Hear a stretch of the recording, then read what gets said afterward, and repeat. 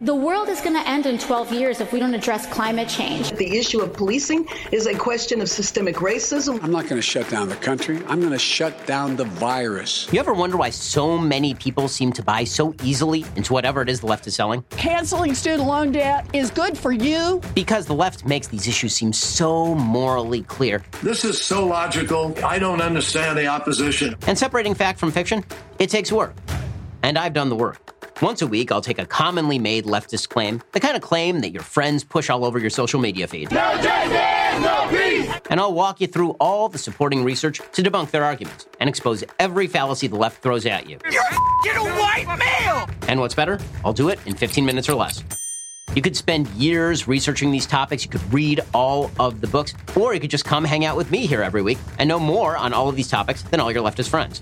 Become an expert. Debunked. Only on the Daily Wire.